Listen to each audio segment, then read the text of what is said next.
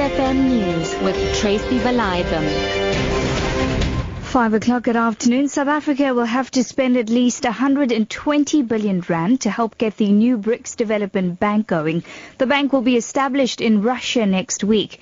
The new bank will start operating with an initial fund of 600 billion rand. International Relations Minister Maite Nkoana-Mashebane says South Africans will fully participate in the running of the bank. The operationalization of the BRICS New Development Bank will be amongst the highlights, together with the announcement of the new board of governors for this bank, where South Africa would fully participate. When this historic bank will be formed, we will be very much part of it, and we've been given the right as equal members to nominate a board of governors to serve in this. And we'll also have a vice president who will serve here on a rotational basis.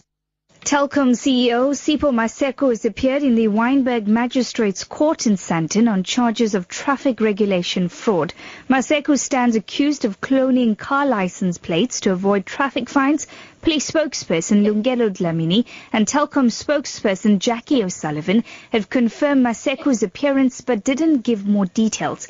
Telkom shares have quadrupled under Maseko's leadership as the company cut costs and boosted revenue after a decline in landline use hurt the business.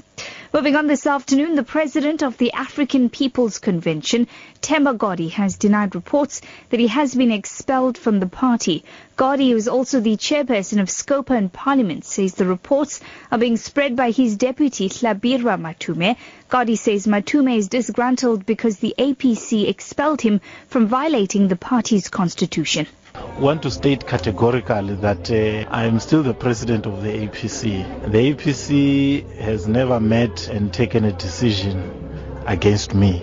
If anything, the last meeting of the Central Executive Committee of the APC on the 13th of June took a decision to expel from the APC Mr. Hlabirwa Matume and 6 other councillors for violating the discipline of the APC.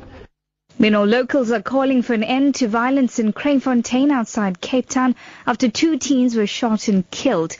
Police are still searching for the killers. 16-year-old Keisha Manuel and 17-year-old Nakita Holly were gunned down in an apparent gang-related shooting near their homes last night. The girls were learners at Scottsville High. 3 other people were also injured. This resident wants an end to the violence. Our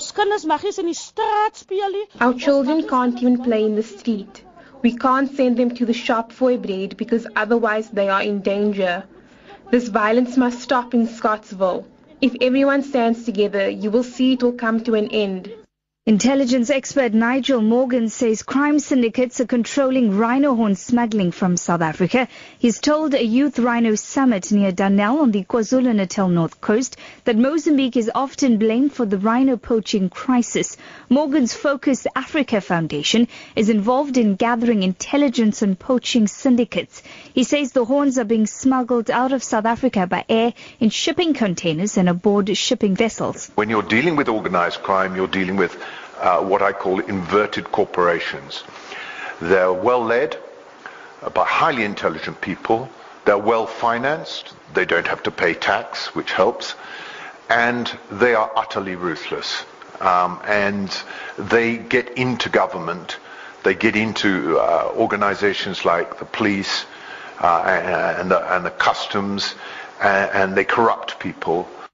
Your top story this hour, South Africa will have to spend at least 120 billion rand to help get the new BRICS Development Bank going. For Lotus FM News, I'm Tracy Valaydham. I'll be back with headlines at 5:30.